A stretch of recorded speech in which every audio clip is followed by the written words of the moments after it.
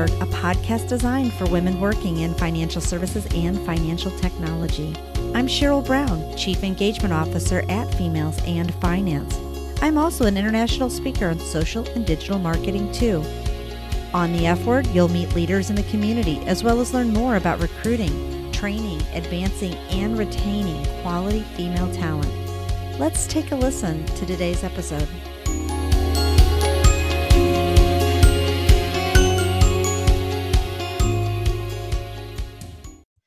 Today, we're going to welcome my very good friend and a woman in leadership, Emily Tisdale. Emily leads the vision for two companies, Recourse Resource Consulting, which she started in 2010, and also Leap for Women, which she founded in 2015. Recourse Resource works with organizations to assess and optimize everyday human experiences in order to develop strong leaders and a strong company culture. Leap for Women supports women business owners at all stages of the entrepreneurial journey through online education, inspiration, and collaboration. In all areas of her work, Emily is passionate about combining people and processes to achieve the best possible results. She's also a sought-after speaker, and I am going to personally say that I love her Leap newsletter. I highly recommend it as a woman working in business that you subscribe, and as many of you have heard on other podcasts, I only read 5 newsletters, 5, and she's one of those 5. So I'm excited to welcome Emily to the F-Word. Hi, Cheryl. Gosh, what an opening. Thank you. And thanks for having me. No, thank you for being here. So I always like to tell people how I'm connected to a guest. You and I have to give a quick shout out to Amy Stark and Aaron Albert of Social Media Dames in Indianapolis because we met at the Dames Unconference. I don't know, has it been 4 or 5 years now, I guess? It was the inaugural event that we met at. That's right. We were both first time. I think you spoke on muffin marketing. I did LinkedIn that first year. Oh, the first year you did LinkedIn. Okay. Another year, but you and I were both like, of course you accept people on LinkedIn. We were friends forever after that.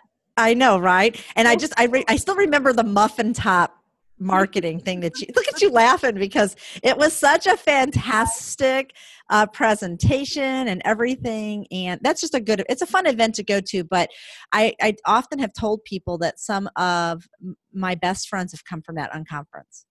Oh gosh, I agree. And people that, it's funny, I don't think you and I would have ever run into each other in any other networking event or anything like that, because we're in two very different sectors that don't necessarily intersect a lot. Mm-hmm. And so it's just so cool. I love it. I know. I always tell people I'm really, really fortunate. So I have to tell people a quick story about you.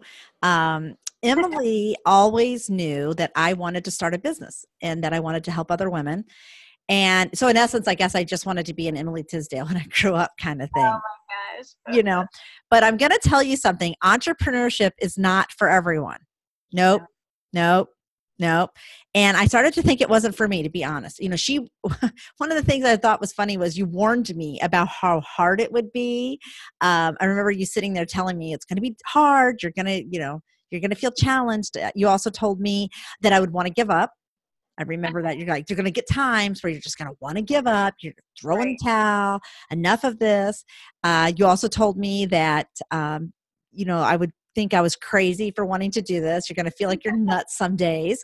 And so I have to tell you, so when the times got hard, and they're still hard, anybody who listens to success, do people have any kind of successful business practice? I'm telling you every day to get up and it's still hard. Every day, right? And so I think it was Kristen Andre who was on a previous podcast, and she said, don't you just love when people get up and they post all of this BS on Facebook about how great everything is? And she says, I see that as a business owner and I think, lies. They're all lies. Right. I barely got my kid out the door this morning to start working. Oh my gosh, right? I know. I sometimes look at Daryl's son and we put him on the bus and I'm like, are you covered? You're clothed? Good. You're good. Bye. Get out. I'm not worried about matching stuff anymore. Who cares? You also, I talked about how I wanted to stop, and I want to say there were days that I'm weak. There's still days that I'm weak that I think, this would be so much easier. I see people get in their cars in the morning when I'm over here typing and connecting to people and I watch them get in their cars at their house and they go to their job And they come back and then they're out like queuing and mowing the lawn and doing things. And I'm thinking, I've still got to do all that, That's so it's right. hard, right? Right. Yeah, absolutely. And I still feel crazy. And I don't think that's actually going to change anytime soon. If you ask my family, they're going to be like, my mom's always been kind of nuts. But well-mannered women rarely make things happen. So Yeah, I try to that's let the crazy out. Yeah, I think that you have to be a little crazy to keep riding this rodeo. I mean, you really do. I think there are some people that are truly meant to work for organizations and Mhm. make them successful. And I think there are some people that have just always been meant to march to the beat of their own drummer. You just don't know it looks like entrepreneurship until you're a little bit older and you're like, oh my gosh, I can actually do this for myself and, by myself. Yeah. And I have to tell you, it's one of those things where I think I knew when I was younger, because I was like the lemonade stand girl. I was Nice. the one trying to always make a buck. I think I was 13, true story. Okay. And all I wanted was a Swatch watch. It's all I wanted was a Swatch watch. My dad wouldn't get one. He was like, "You want one? Go get one yourself." So this totally ages me, right? Mhm. So I started babysitting and mowing lawns, and I was doing all this stuff. I'm 13 years old, and I'm out there like trying to drum up a buck, But I did. I went to famous bar in St. Louis, and I bought that Swatch watch, and I didn't buy one. I bought two. Because remember Boom. how cool it was to have two of them? That's right. That's absolutely right. I still have those. Yeah, that's almost kind of like that first dollar that you earn. You have to frame it. It's your Swatch watch. It's my Swatch watch. I know, right? It's so crazy. But I have to also tell you, I remember when we became friends and I came to your office and your employees and got to spend time with you guys. And Yeah, that was fun. one, as your friend, I'm so proud of you. But I also, it's easy for me to say, because I know you personally, that you are an amazing, mom. Your little daughter, Vera, needs to stop growing up, because I want Vera to stay Little. little bitty Vera. And now she's like grown up and got sass and attitude Vera. So much. But, and I loved your Christmas card with your son in his glasses that year. I was like, he's totally growing up. But I mean, those things, harmonizing your life with your motherhood and being a significant other to someone. I know you take those jobs seriously, but you really are an incredible business owner. I would love for you to talk about how Recourse Resource came to be and why healthcare. Why did you go into that sector of all the places that you could be talking about culture and people and fit and stuff? Oh, sure. Well, so Recourse Resource is 8 years old, which is kind of crazy to me. It's like when I think about, I have a 10-year-old boy, so it's like, oh, this is its own little baby, lone child. But it was kind of along the lines of what we were talking about earlier.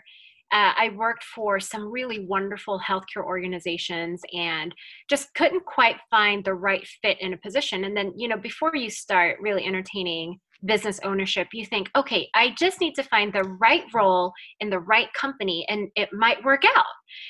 There's always something missing though. So I tried marketing hats, which fit really nicely, like my degree, my undergrad's in marketing, and it's something that comes natural to me that I enjoyed very much.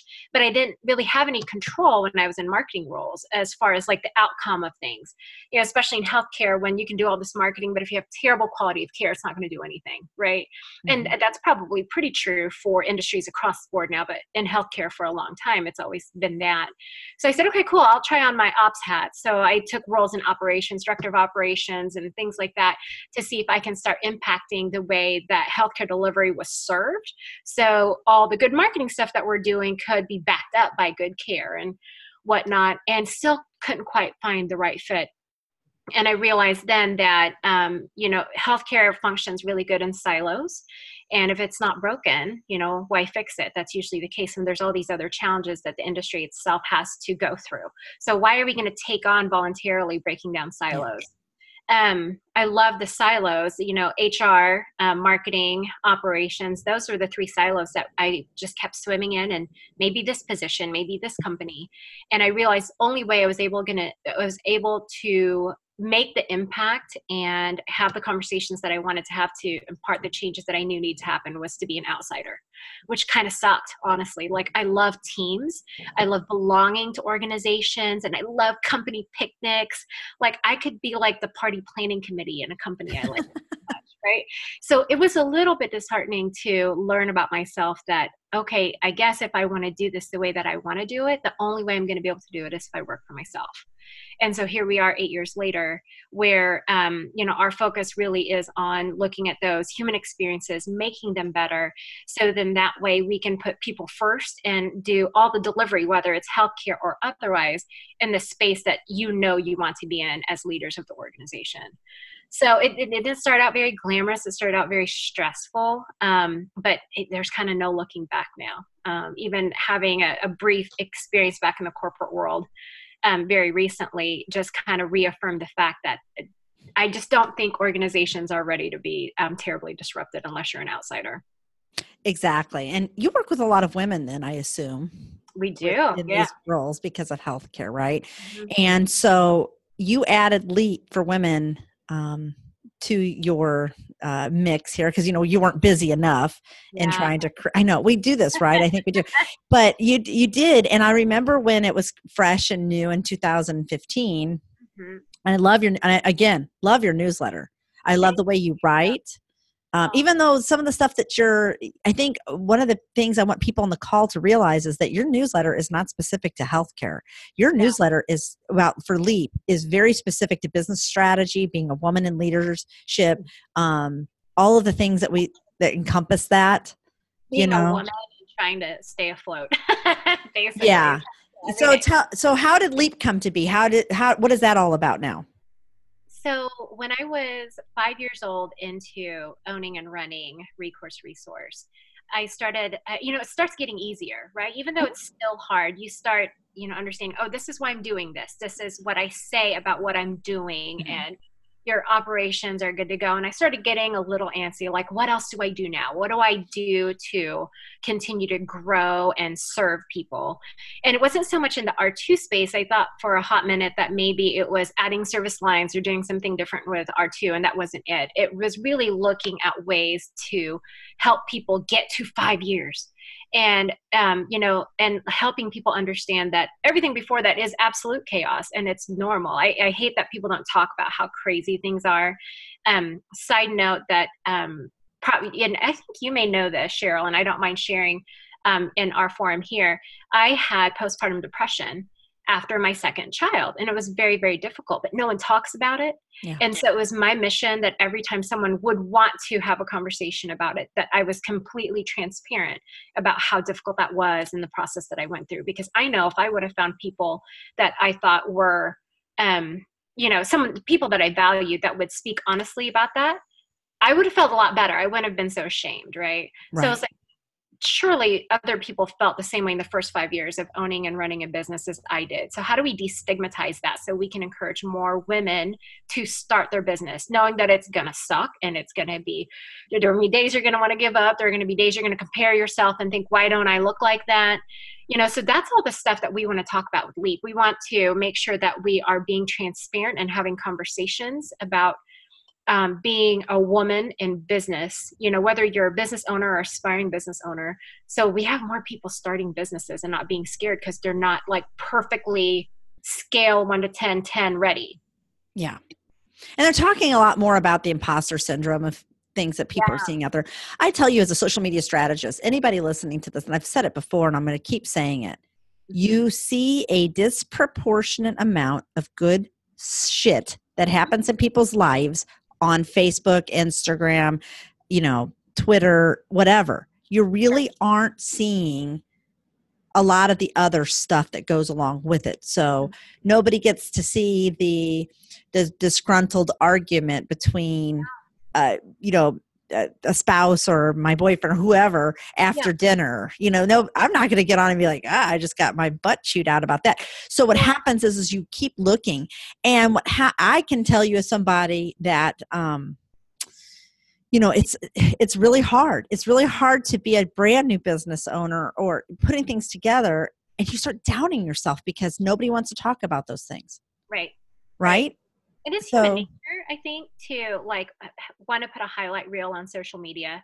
I'll tell you right now, I I talk to a lot of leaders about kind of how do you cope with difficult jobs and difficult people and jobs. And I am, so I'm a journaler, if that's even a word. Mhm. I like to journal, but only when I'm having hard times. Okay. So if I'm having a hard time and I just can't stop thinking about something because I will like ruminate on it for years. Mhm. And so I need to write it down. I need to get it out. But you know what I never do? I never pick up that journal and read it again. There's not any part of me that wants to relive the moments that were difficult. It's therapeutic because I dump it on the paper and it Yeah. lives there and it serves its purpose. So I think like the social media highlight reel, is it's good inspiration, but I think hopefully our world is a little bit more savvy now to know that what we see is literally what someone has put out there.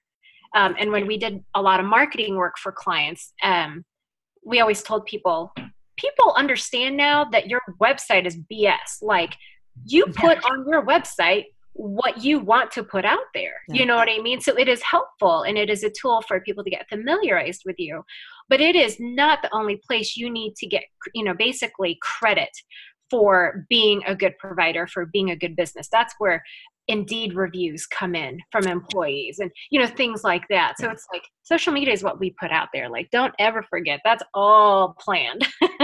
It really is. And so I have to often remind clients that I work with or advisors and financial service professionals who come to me, I'm like, you're going to put a bunch of corporate speak up there and BS no one's going to even read, Right. So Right. I'm really much more interested in what's up in your head, your thought leadership, and how do we get that out Yeah. and Yep. share that in a way that people will want to engage and do something about it. Yeah. I think that you tell others about running businesses in some of the most real ways that I've ever heard somebody discuss it. Oh And I'm my. serious because I've told you, I will go back and recall conversations that we've had and I've had the luxury of knowing that you're a gifted speaker. I've always listened and enjoyed hearing what you share. What are some of the ways that you see, women holding themselves back in leadership or in business and life?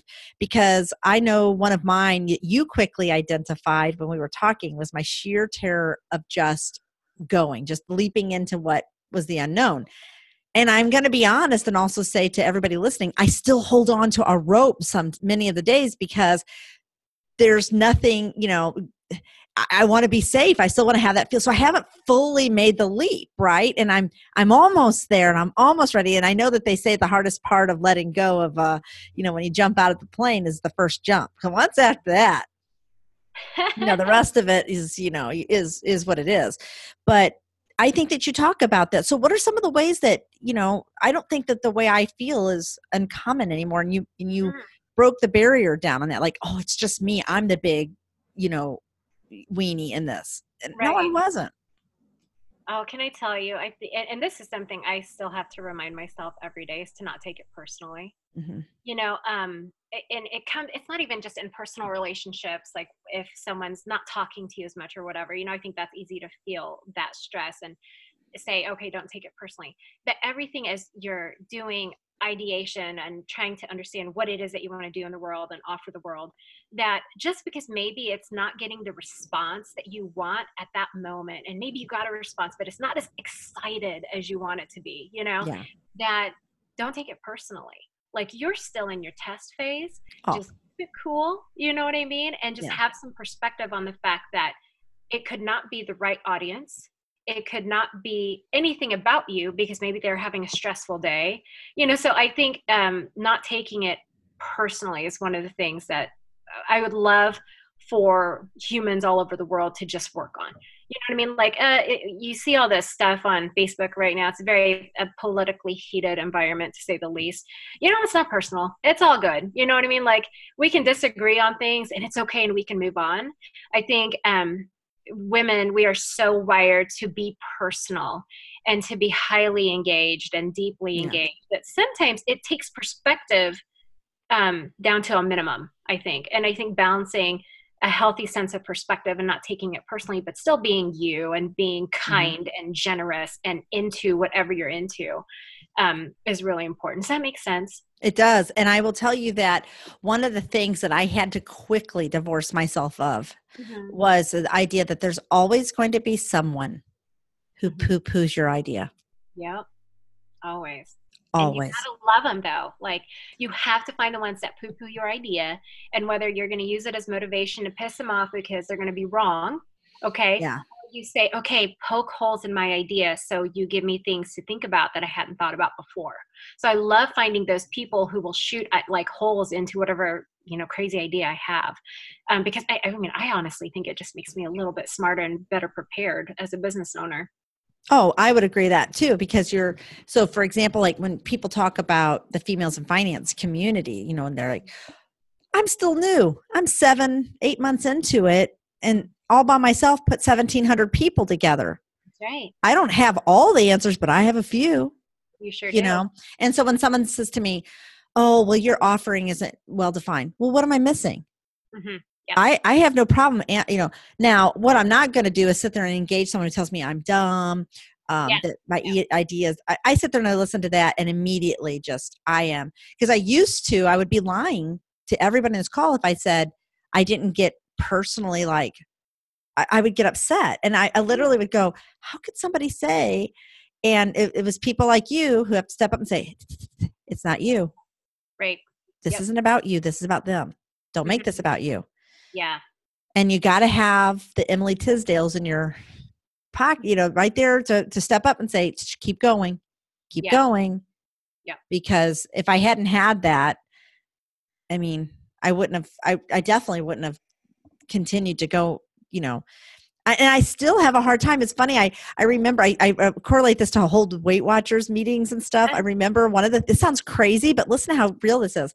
One of the women in the group said something about, well, I only lost 8 pounds.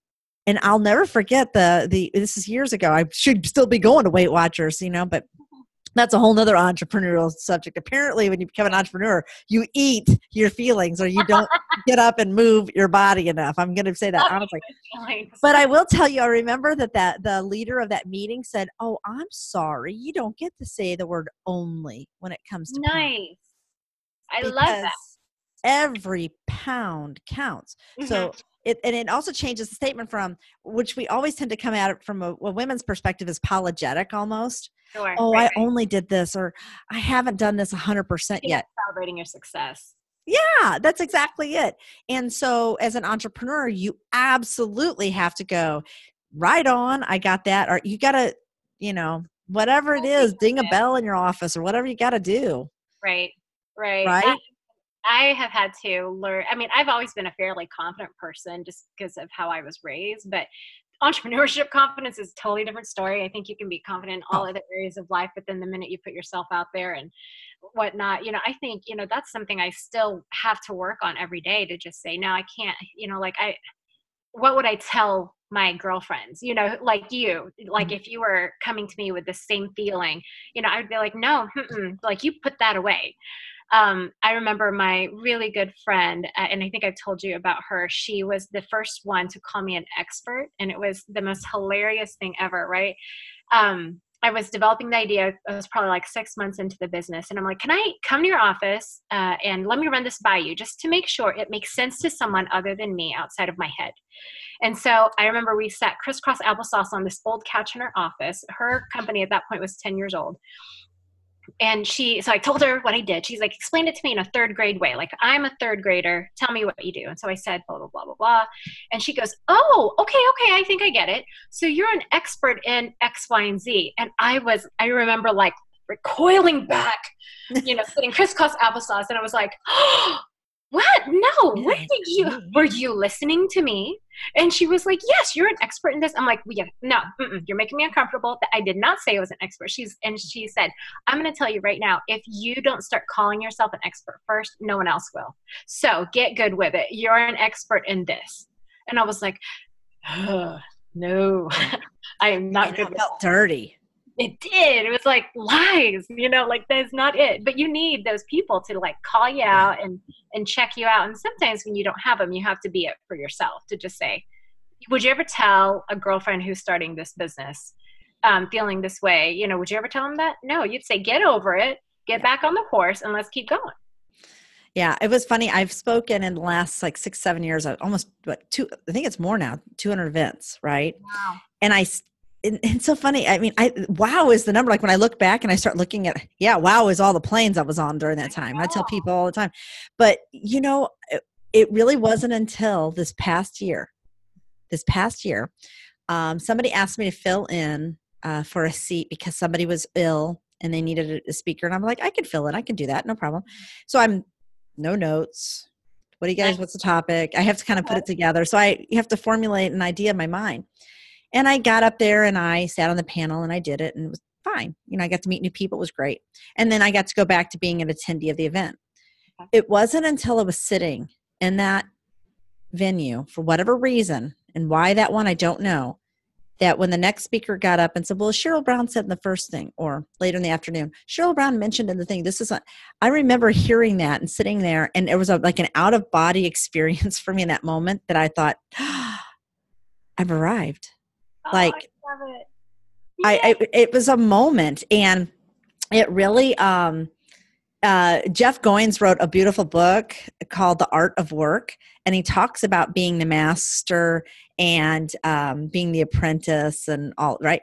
And there is a certain point when that hit, when I realized, when I stepped outside of myself and said, you are here, you have put your 10,000 plus hours or whatever the number is in.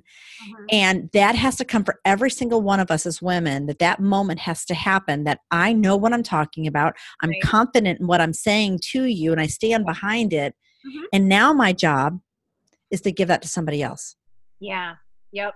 That's what comes with it. And that's what, for females in finance, it was my accidental activism, that it is my job now to keep helping other women and pulling them along and saying, come with me. Yes. This is for you. Come with me. What can I do to put you in front of somebody else? Because that's my responsibility now. I know. And that feels very much how you described it is very much kind of the intention behind Leap. It's like after you get to the point where it makes sense and all falls together. I mean, I personally think we have a duty to help others get there, in particular women. You know what I mean? I think men start businesses by the droves. I think their confidence and bravado is built for entrepreneurship and business ownership. And I think there's a lot of really awesome things we can learn from how they build their business. Yeah, agree. But, I personally, I try my best to make sure that I support women-owned businesses, that I give referrals to women-owned businesses, and then to keep the conversations that we're having, we have to do more to encourage other women. Like, I'm a girl's girl. I don't like catty women. I mean, I think everyone says that, right? Because no one wants to say I love catty women or I am one. But I think it goes a lot in the types of conversations that you have with the people that are in your life. Yeah. To make sure that you're consistently trying to improve the world, and especially the women in the world. And that goes back to keeping your circle of people, because I was a catty woman. I'm the first one who's going to admit that. Oh, I was. I 100% was, look at her. I mean, I was all about that. And when I changed my circle of people, I changed myself. Yeah. And I will tell you, it's interesting because I remember going back, and I'm still very much an apprentice of the entrepreneurial part of this. So I look at somebody like you who is at that mastery level of it, and you're pulling people through, and I'm the apprentice and learning from you, right? Seriously, that I want to prove people like you. I want to prove that the work that you, and the time that you put into me, and I wanted to validate and appreciate the time that you did that, because you do that. And I think that is something with women too, though, that we have a tendency to not want to let our girlfriend mentors down either. Sure. Yeah. And I love that when you find the right types of people. I think a lot of people kind of wear the shoe as if that's what they intend to do. And, for whatever reason, they're incapable of doing so. Yeah. And I go back to the love language thing too. You've really got to know who you are and what is your currency. Right. And mine, it was so funny because I think right off the bat, when I got divorced and I went into another relationship, I really wanted to know, I didn't really know what made me tick. I didn't know what made me happy or what. So I started going through some things, and the truest of the truths that ever came to me was after doing that test and finding out that words of affirmation, acts of service, huge on my list. Huge, right? Don't tell me about how you're going to take the trash out. Just do it. I mean, I don't, when I see it done, I'm like, I'm like the first one, but I like my words of affirmation. I like receiving words of affirmation. So to that point, when I go back to us sitting where did we have lunch that day? Was it Qdoba. Chipotle? Qdoba. That's it. Yeah. See, yes, we were sitting there. I remember I didn't want to let you down. Oh, I there's did not want to let you down as my friend, and I didn't want to let you down as another business owner. And I thought, I'm going to do this. And so I think that that's really speaks volumes to the kind of person who you are. It also meant that I found somebody that I clicked well in understanding what they were about, and it jived well with me. And I think everybody has to find what gels. yeah. And if it's not feeling right, then get yourself a new circle. Get yourself what works. Well, and to that point, I think it's important to say that in that circle, if you decided that, you know what, I really, if from that conversation you went hard and charged at entrepreneurship, and then halfway through you changed your mind for whatever reason, that circle has to be able to say, okay, cool, that's good for you right now. I'm not going to let you forget about your dream. And I'm here for you when you're ready. But, I think it's part of being able to embrace your friendships for where that person needs to be. You can't shame someone for not going through on dreams or ideas or dates or plans, because things change. So your true cheerleaders, the ones in your circle, are the ones that are saying, okay, cool. When you're ready to pick up this other conversation, let me know. What else can I do now? How else can I be supportive? Yeah. So I think there's definitely more fair weather friends out there that, all of a sudden you don't look like what that meeting had proposed, like, oh, I don't want to do entrepreneurship anymore. I don't want to do it this way. And then all of a sudden you're not really connected anymore. Exactly. So, yeah. So, and I think that was true. And at that time, just so people for context, I had a date picked, July 7th. That was my date. Yeah, that was on our call too. I remember that. July 7th was my date. Never expected that on June 1st of that year that my ex-husband was going to leave me. I say that. I mean, that's a very difficult sentence to say. Sure. July 7th had to change. I had something come up. But because of that, I learned a lot of new things that came through that. And now I've built all of this all by myself. Yep. And it's even like something else from more of a like, haha, I feel like I really proved some people you wrong. emerged. Yeah. So, yeah. I mean, like I remember that phone call, and I wanted you to commit to a date just to put some feet to it and start visualizing like what you need to do next. But the date was always your date, Yeah. And, and you were the first person to understand when the date had to change, because I called and we talked. I know. Yeah. You do what you do. You got to do what you do. And so I think to everybody on this, honestly, you might have a million things of what you want to accomplish or you want to do, whether it's your personal, professional life. If you don't have the date on the calendar, the chances are very low. Yeah. Very low that you're going to be successful. And I had left a job. Mm-hmm. I was committed. I was truly committed. I just didn't know my significant other wasn't committed. I can say that. I can now say that laughing and not bitter. Isn't that great? That's called therapy. Awesome.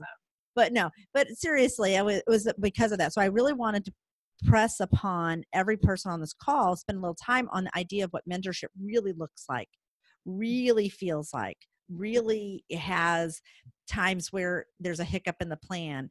Yeah. And if you can't flow and move with that, then you're with the wrong person who's mentoring you and the wrong circle. And I, again, go back to change your circle. Yeah. Absolutely. Change your circle. I know. I also wanted to be sure we talked about your book, because a couple books now, but I remember when I first met you, you were talking about that book. Uh-huh. And just FYI for so people understand, the social media dames, you get 5 minutes. Oh, I know. That's it. I love it.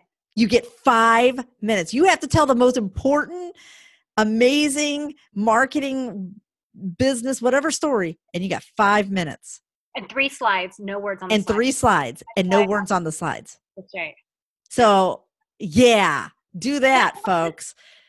Yeah, so this is one of the, and I love that Amy and Aaron set it up that way, because it really challenges you to be able to tell that story. Mm-hmm. And I can't apparently go to a social media dames conference now or unconference now unless I'm dressed up as a character. Oh my gosh. I do remember some of the years that we did that together. Yeah, I did. One year I was Kevin Costner in Field of Dreams. Yep, I remember that I one. had that one. I was the construction worker. Yep, I remember the I had construction. the And I came with a legit tool belt, and You I looked did. like Tim the Tool Man Taylor. That's what I did. Remember? That's who I was.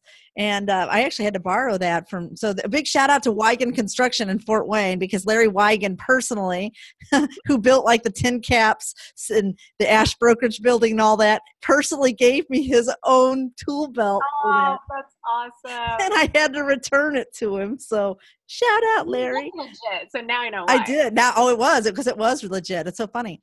But your book, I want you to tell people what you did, because I think people think writing a book can be, and I'm in the middle of writing one, so mine is tough because I'm having to pull outside expertise and into the book, and that's a lot different than using my A own. lot I'm of going to tell you that right now.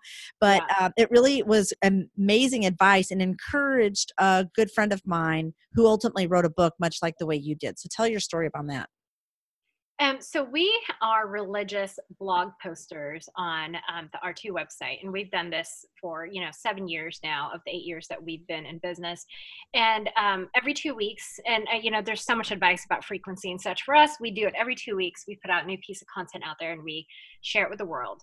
And it was interesting how much feedback we were getting on these posts. People that would write back, even if it was just like a singular email to me privately about the impact that the post had or what they did with it, that it got to the point where we said, this is really good stuff. I mean, like, we knew it was good stuff, but other people think it's good stuff that we should do something with. So one of the years we took all of our blog posts. So there's about, I think, 25 or 26, because if we post on a biweekly schedule, we formatted all of the blog posts to fit into I think it's like 110 page book. I don't even think I have one over here with me right now. But what we added to each one was 3 to 5 discussion questions, with the premise that healthcare teams, even the frontline staff, no one's going to read like a 100-page book. And also you have to look at educational levels that you may be dealing with too. So we thought someone can read like a 600-word article before a staff meeting, and then as a group discuss them using the 3 to 5 suggested workbook questions.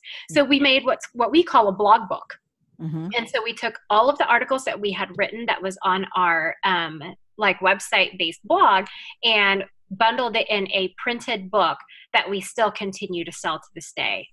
And it's been one of the things that I didn't realize was so different.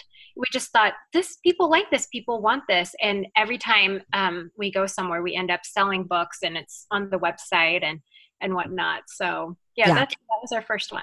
Fantastic idea. And I think I told you whenever he published his book, and he wrote this really nice thing in the beginning, like, I wouldn't have done this without Cheryl Brown. I was like, oh, and I thought he wouldn't have done this without Emily Tisdale, to be honest. So, Oh, I love that people are so using that's, a shout out to Emily vicariously through Cheryl, vicariously through Mike. So, you recently wrote an article about non-negotiables, which I love. And my friend Jennifer Baccarella told a story not too long ago to a group of us about an advisor at the broker-dealer. And he had to be terminated because of something that wasn't incredibly awful, to be honest. It was something from a while back, but it went against their non-negotiables. I want you to talk about this and why it's important to have non-negotiables, whether it's in your personal life or business or whatever, because the article is, again, it goes back to your writing, right? You guys are writers. This was a fantastic piece. Oh gosh, non-negotiables for me go way back. So my husband and I are going on 14 years of marriage. We dated for 3 years before we got married, and the word originated with him in my relationship with him, I should say. And it's one of those where I think, in romantic relationships, it's really easy to kind of see, like, okay, this is where I want this relationship to go, or this is heading this way and I want it to go there. And I remember talking to him and saying, here are my non-negotiables. We were getting very serious, and I just needed him to know, good, bad, or indifferent. These were the things that were important to me. These are things that I have to have in my life. I will not hold it against him if he cannot provide these non-negotiables. Mm-hmm. But let's just call a spade here, and know that this is not going to go any further if my non-negotiables are not met. And he had never encountered that word before. And I said, you have them too. You just need to think of what they are, and I need to know what they And are. articulate them. Honest with you. if that's something I can have in my life too. And so that has transpired into, as I grew as a professional too, looking at the things that I have to have, whether it was me as an employee in the workplace, whether it is me as the CEO leading my team and the types of team members that we want. You know very well, Cheryl, the no a-hole rule we have with clients. Oh, yeah. So we have non-negotiables in there where we say, you know what, our clients pick us. Absolutely. They choose to pay us for the services that we render.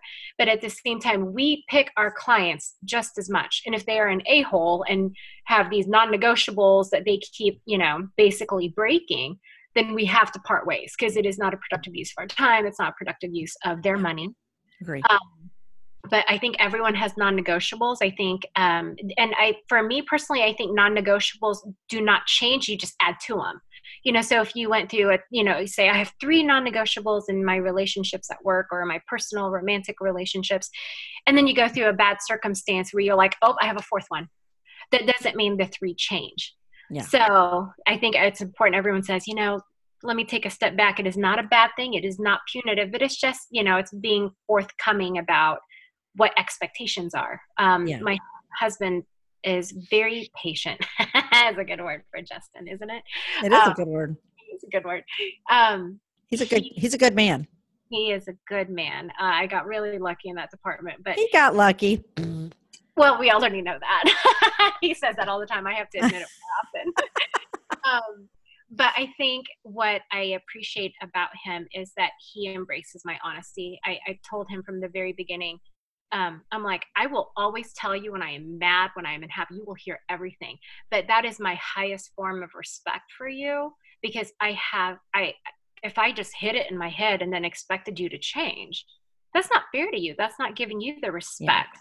And if you don't want to do something with what I'm having a problem with, then we know the real problem. Yeah. And the same thing can be said when we're at the office, when we're at work and we're dealing with clients. It's just honesty and respect for people's feelings. So, clearly that's one of my non-negotiables. We don't lie and we share our feelings. I love that. And it's funny when I was ready to get back to the dating world, and I say ready, it was my kids. It was my kids going, could you please not go to dinner with us anymore? Oh, that's too fun. My kids are all grown. They're adults. They're so honest with me. It's ridiculous. And so going into that, I remember my 3 non-negotiables in the dating was, 1, they had to be taller than me. Okay. I'm 5'1". It's not a complete stretch. Okay. It was 2. It was one. I was not going to negotiate on it. The second one was that they had to be a non-smoker because I have reactive airway disorder. So little things like very cold air, cigarette smoke, cigar smoke, especially if I don't know why the difference there, but it seems to be even worse with cigar smoke. So I don't want to be around anybody who's a smoker because it sets it off. And as a speaker, I need to have my voice and I need it to be something that I'm not constantly, because I'm already watching it all the time because it's how I get paid. I get paid to speak, so that's important to me. And then the third thing that was very much for me was they had to be open diplomatically to listening to both sides of ideas of things, because I don't think anyone should be a staunch right or a staunch left, or can we just talk about it, and those were my 3. And I actually put them on my dating site, the dating profile sites. And so Daryl, I tell people all the time, that's how I met him, was on a dating site. And he said, I guess he had looked at my profile a couple of times, and I wasn't the person who was going through to see who looked at you. Maybe I should have. See, I'm not even up on this stuff. I'm a social media person. I'm not even up on this stuff. But he ended up, I clicked on his because I had these pictures of these people. I thought, he's really good looking. And I kind of looked at it to read what he did for a living, and he was very honest in what he shared. Mm-hmm. And I didn't respond to him either. Because I just looked at it, and he came and was like, you looked at my profile, but and he said to me on our very first date, he says, I read I didn't realize there were non-negotiables. My list of demands, I think, is what he actually referred to them as.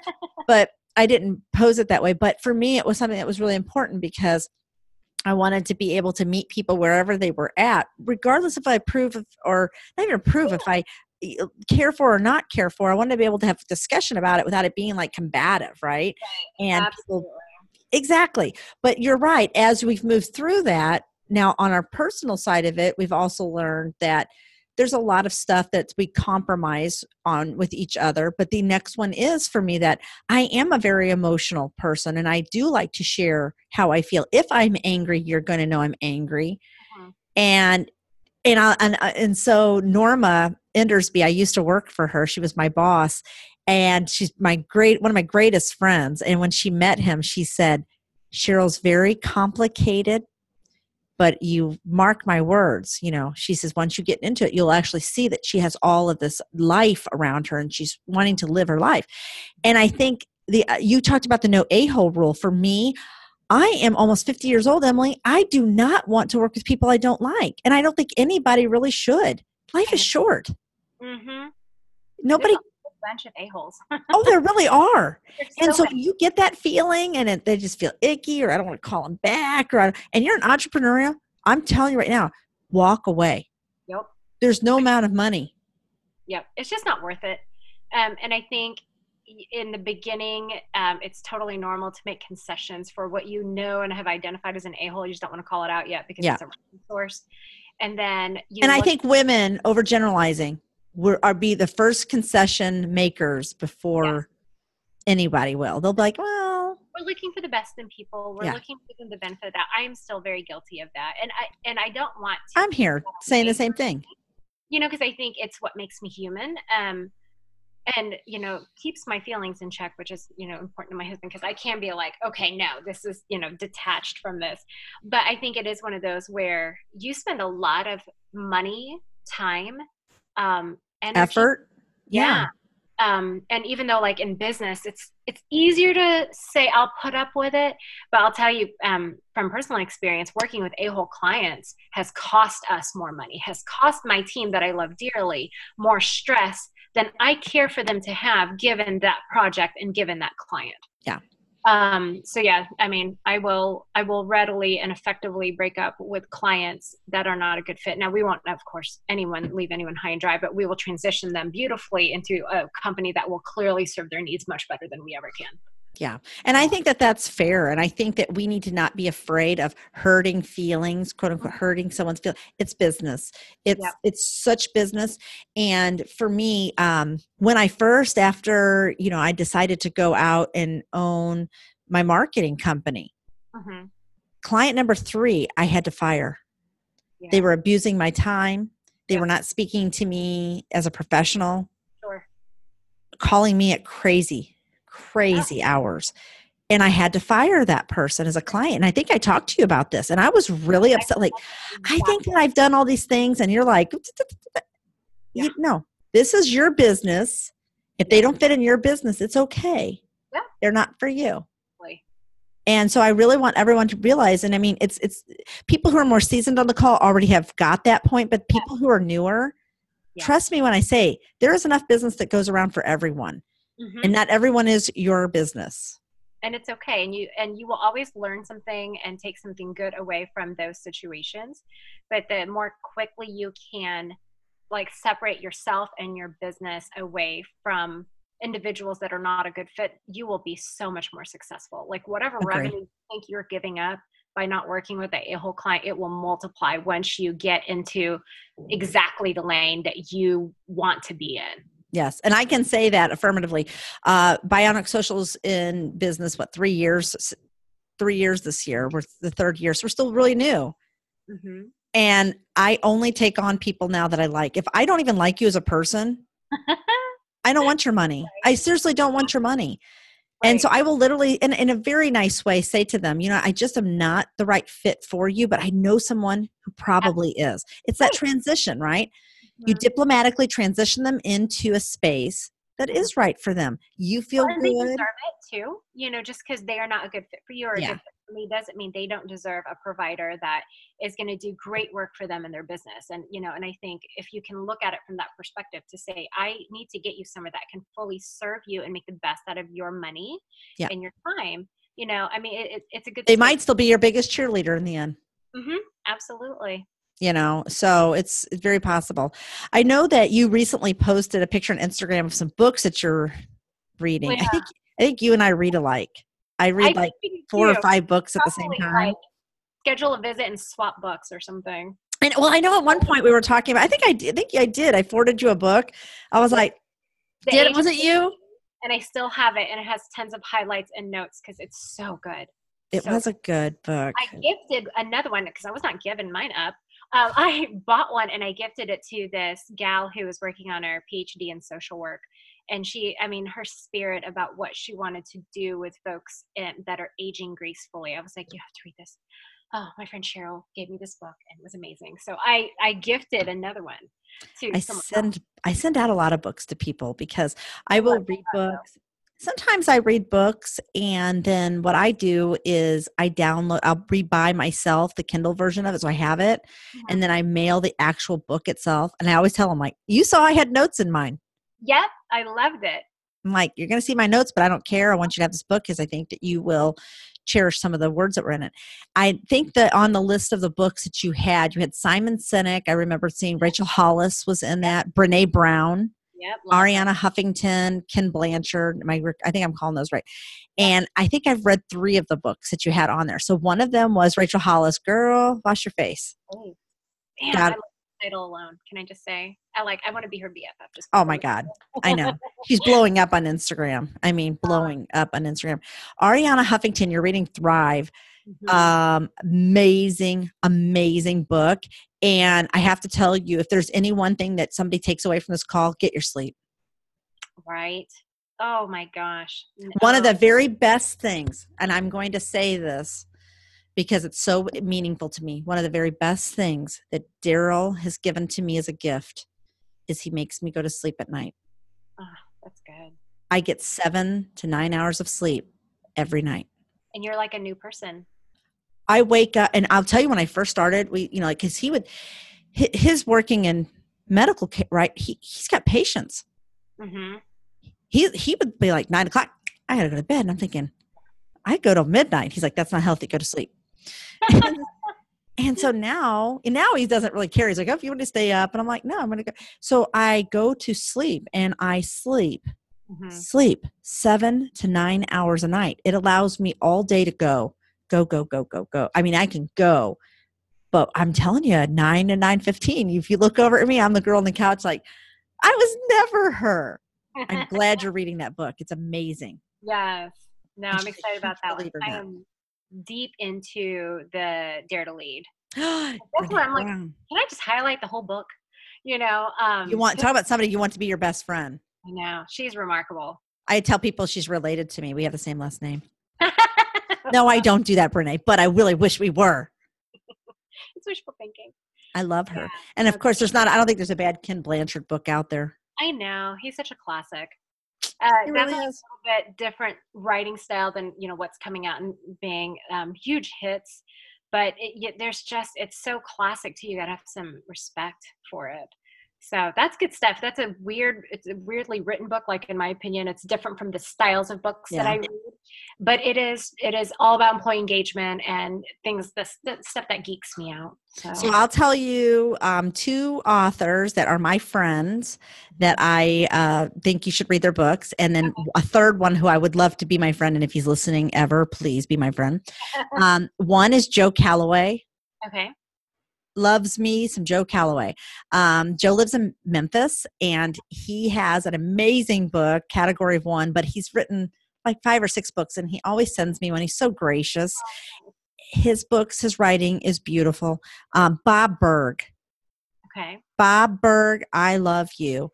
He's a go-giver. Okay. I see. Yeah. Excellent. So Bob Berg is the man. And then of anything that Brendan Burchard has written.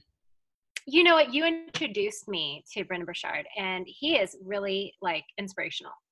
Oh my Especially on gosh. Instagram, and He's his got, little bits are fantastic. yeah. So the Golden Ticket, did I give you a Golden Ticket book? I wasn't sure. I bought like a box of them because I was giving them out like Skittles. I love that. The manifesto, the Motivation Manifesto. You'll Okay, literally yeah. highlight the whole book. So just Yeah. don't even. The whole Right. book is a highlight. Mhm. and our Lucilla Williams, she lives in Denver. She and I are huge Brendan. So we share posts all the time. Like, this is what Brendan said today. This is what Brendan said today. So if Lucilla, if you're listening, I got you, girl. So I'll be interested. I love, because I know you also in your newsletter talk about the books that you guys read. We do. We love sharing good resources. You do. And I do. I religiously look and see and I'm like, oh, I read that one, or, oh, I got to add that one. I know. So. I have like this running list of books that I need to read. And obviously, like on the nightstand, there's like 5 I'm in the middle of. And my husband's like, how are you going to get through all that? And how do you keep them straight? I'm like, I don't, but you can just pick up where you left off. And so you and I have a friend in Leslie Swathwood. Yes. Love her. She gave me this book, Hands-Free Mama. Who is that one? It's from Rachel Macy Stafford, is a friend of hers. Yep. Oh, okay. This book is fantastic. I'm actually writing a 12-part blog series on this book because every month is something to do, and it's about going more hands-free and hands-on in your projects, your family, your people, your whatever, and how you do it. And not just like, I know it's easy to say, put your phone down. Right. Get real. Do you know what I do on my phone? I run my business from my phone. It is hard to put her down. I'm a social media strategist, and you want me to put my phone down, but she does actually talk about, she's not talking about all day. She's not talking, but one of the things that I have noticed that I am much better about since reading just chapter 1, because there's 12 chapters, each month you do something. My new one right now is no phones at the table. Nice. And it was really hard. Daryl still struggles because, patient, whatever. I'm like, put the phone away. It's 1 hour. We sit down and eat for 1 hour as a family. And so we have been, or we turn them off and upside down so you can't see notifications because your eyes are catching it. Yeah. So that's my recommendation is Hands-Free Mama for you. I like that. So my son thinks I'm like the worst mom ever. We just gave him a little increase in his screen time, so he's got to quit crying about it. But like we limit screen time. And so last night we were talking at dinner, and he said, I think I got in front of that craze. And I'm like, yeah, I think you kind of did. And I said, but you know why you had time to explore all these other interests that all of a sudden you've introduced to your friends and they're like, oh, that's so cool. I said, it's because we've limited your screen time. Yeah. I said, you had to be creative. You had to be curious about other things when you only get so much time playing video games. And, so we have rules like that, like at dinner, no phones, but we have 5 questions that we ask every night when sometimes it's not possible because Justin will travel and whatnot. But we ask 5 questions. We say, best part of your day, worst part of your day, or part that could have been better. What did you learn? So it's like your round robin. It is. And then what are you thankful for?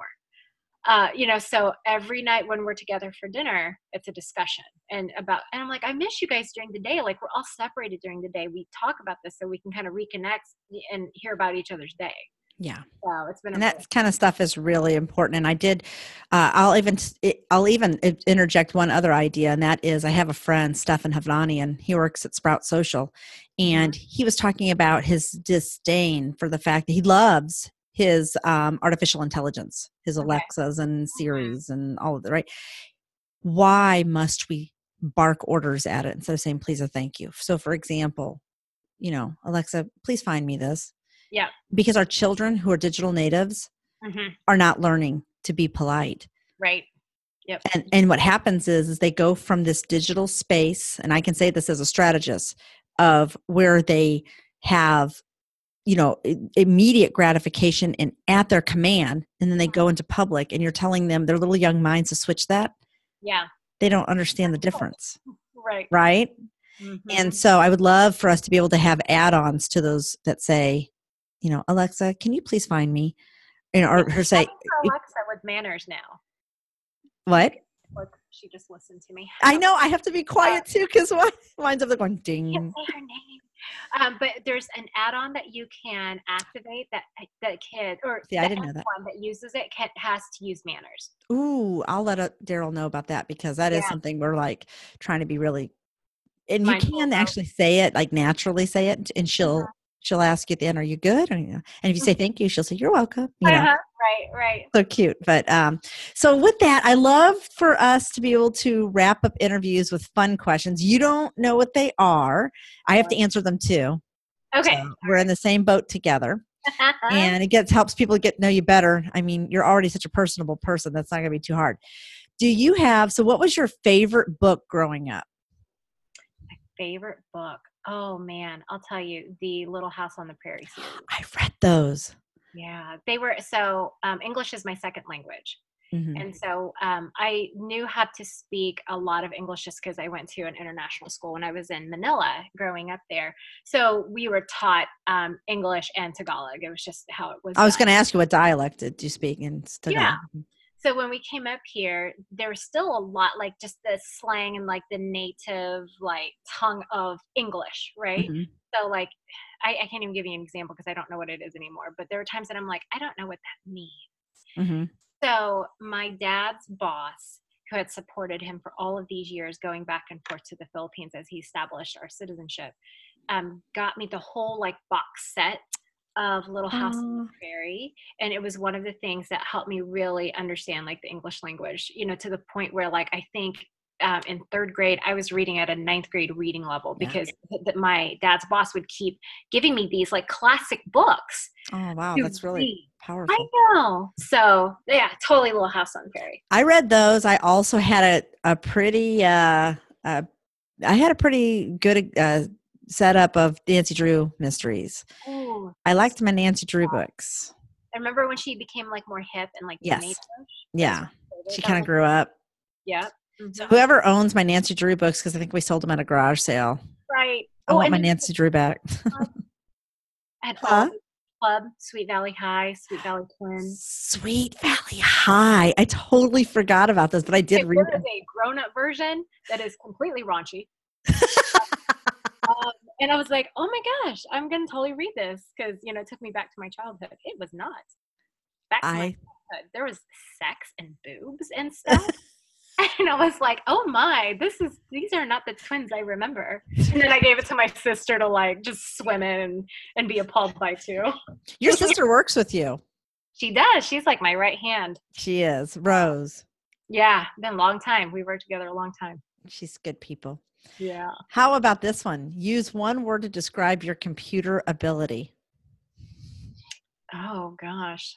One word to describe. That's a hard one. My computer ability. Operational. Operational. I know enough how to run my business on my computer, but I call my sister a lot to say, why is this happening? Reboot. That would be me. So I feel like every time something doesn't work, I'm like, let's reboot it. That's what she says. She's like, have you tried restarting it? I'm like, shut up with your restarts, but okay. I just gave up at some point, and just every time something goes wrong, restart. It fixes so much. I don't know why. I hate that. Remember when we started the call trying to get the sound going? I'm like, well, let me come out, and then ended up needing an update. So I know. My first thing was, I was like, cancel out, come back in. I was reboot. I just go to it every time. Reboot. What have you done that you're most proud of? Oh man, I'm proud of a lot of things though. So most proud? I'll tell you, and I'm still working on it, being a good mom. I think every mom will beat themselves up over something. But knowing how much I really, really like to work and how much I will work, the past 6 months of focusing more on mental health and sleep and health in general, which means a focus on family and kids. It's like the best thing I've ever done. Like, they're good little humans. They're confident children. They're smart. I'm thankful they're smart, but if they were not smart, I would be okay as long as they were good, kind-hearted people. It's little things I see Brady do that he gets complimented for. There was a new kid, and he's in 5th grade. So it's hard to start a new school in the middle of the year in 5th grade. And apparently he came up to the new girl and said, hey, I'm Brady. It's nice to meet you. How was your first day? And so she said, it's okay. It's been rough, and but it was good. He's like, okay. So all you have to do is come back tomorrow and do it again. And I was like, you did that? I was just like, I didn't teach him that. He just did it. Well, you did teach him that. He's been watching, because that's exactly an Emily Tisdale thing. Well, it was one of those where I'm like, you know what? Like, I think being smart is important. Obviously, I am Asian. So just to, generalize, I like smarts, and I was supposed to be a doctor and an attorney and all those smart things when you grow up with an Asian family. It's not, so I want him to be successful in life through his brain, but you can't teach him to be nice. I You can't. can't teach heart. Yeah. And so they're just really nice kids. They are So good kids. that's And my Vera's a goal. little artiste. I She always is like to watch her little drawings and stuff that you share. I would say, backwards on, I will share this. It was the weirdest thing I've ever seen. She wrote her name backwards in chalk on the driveway, not just like if it's VERA, not EMARVE. yeah. She wrote it backwards and the letter backwards, as if she was underneath the driveway writing. Oh, wow. It was bizarre. Yeah. But she's always been the drawer. Yeah. Yeah. I used to. She'll be my artist living in the garage. One day I'm going to make it big. That's I'll right. tell you. But I would say the thing that I'm probably most proud of, it would be easy to say for me too about my kids, because, I love my kids. But I think actually what I'm most proud of is I have the ability to love somebody else's child as my own. Oh. And I don't think everybody has that talent. I fostered a couple of kids and took them in, and my grandkids, I have grandkids. When people say, oh, you have 7 grandkids, I have 4 that are my kids, but I have 3 others that are my kids, Yeah. and they don't feel they get just the same kind of Christmas. They get the same kind of birthday. They're right there. They'll say, that's my grandma. They say, Daryl's son. I mean, I just have this ability to look at children and just love them and treat them like my own. And my kids would probably tell you, if you were to quiz them independently, they'd say that's probably one of the things that their mom's really good at. My mom's good to other people's kids, and they never felt slighted either. Like, why are you giving so-and-so attention and not me? Not one time. Because they have a good mama, Yeah. I'll say what I'm proud of for you, though, like of you, and like the 5 years we've known each other here. You have an uncanny ability to bring communities together that were not like connected before. You really do. Like, this is why you do what you do for a living, clearly. Like you, I think, articulate the mission well of what you're trying to bring together, whether it's like an online group or a research for a book or whatever the case may be. Like, you have a really good way of articulating what that is. And you can tell like just your openness and the way that you include everybody in conversations and make it a really safe space. Like, you are excellent at that. So I hope you know that. That's so nice. You caught me off guard. Boom. See, I know. I wasn't expecting that. I was like, oh, shucks. I think I genuinely like people, even people that are crotchety or difficult. It's funny. I have an ability to kind of see through that and go, what are you really upset about? Or what's really driving you? And I often say to people, I think it's because of my dad. My dad's a crotchety old man. He is. And I think I have an ability to look past that part of who he is and know that who he really is a hardworking, Right. he's just a hardworking dude, and so I appreciate that you say that. And I think it's funny that if I'm able to do that, it probably ties into what I'm able to do with other people's kids too. Yeah. It's why I was a good Girl Scout leader. Kids used to, loved it. One of the things I miss about my kids being little, but was Girl Scouts and the cookies. Okay, maybe it's the cookies. They're coming up. I know, it's that time. So how do listeners get in touch with you? What's the best way to contact you and find your resources? Well, taking it back to SM Dames, let's connect on LinkedIn. I love LinkedIn. And it's a place where you get to really know, the things that I value as a professional and as a leader. So love to connect on LinkedIn. So it's under Emily D. Tisdale. You can find us on online on our websites, whether it's recourseresource.com or leapforwomen.com. I'm also on Instagram, not consistently on Twitter, but I'm there for listening more than anything. But I'll say probably Instagram is probably my favorite place right now, just because it's very visual, and it's a place where I get to kind of harvest some of the ideas that I'm cooking up and just kind of needing to sit and noodle on a bit. That Instagram for me is if I don't post a coffee post, people think I died. They're like, is she alive? Okay, so it's funny. You've trained me now that I'm like, I see a coffee post. I'm like, is that Cheryl? I Not you. Someone else like on Facebook or something. And I'm like, oh. I know people tag me, and it's funny. Daryl and I went to Merrimack Caverns, and there's like no cell service, and so I couldn't post one day. And I had messages on my Facebook Messenger. Are you okay? I didn't see a coffee post today. I'm all right. I went on a vacation. If you call canoeing a vacation, I went on a vacation. So in caverns, I love caverns. Yeah, I like hotels. So a whole nother subject, but Emily, you are an amazing friend. You know that I am indebted in what you've shared with me over the years and our time together in person, on phone. It always goes fast. I absolutely am grateful that you did this today for me. So thank you so much. Well, thank you for having me. I can't wait to listen to all of the other calls that come in too. So wonderful. Well, thank you for listening to today's episode of The F Word. You can learn more about today's guests and the topics that we covered in our show notes too. And if you loved today's podcast, because I know that you did, we want you to subscribe and don't keep us a secret. Make sure you share it, tag hashtag females and finance in your posts so that we can engage with you as well. And we always want you to remember the F word. It's where females and finance are not dirty words. Thank you for being here today.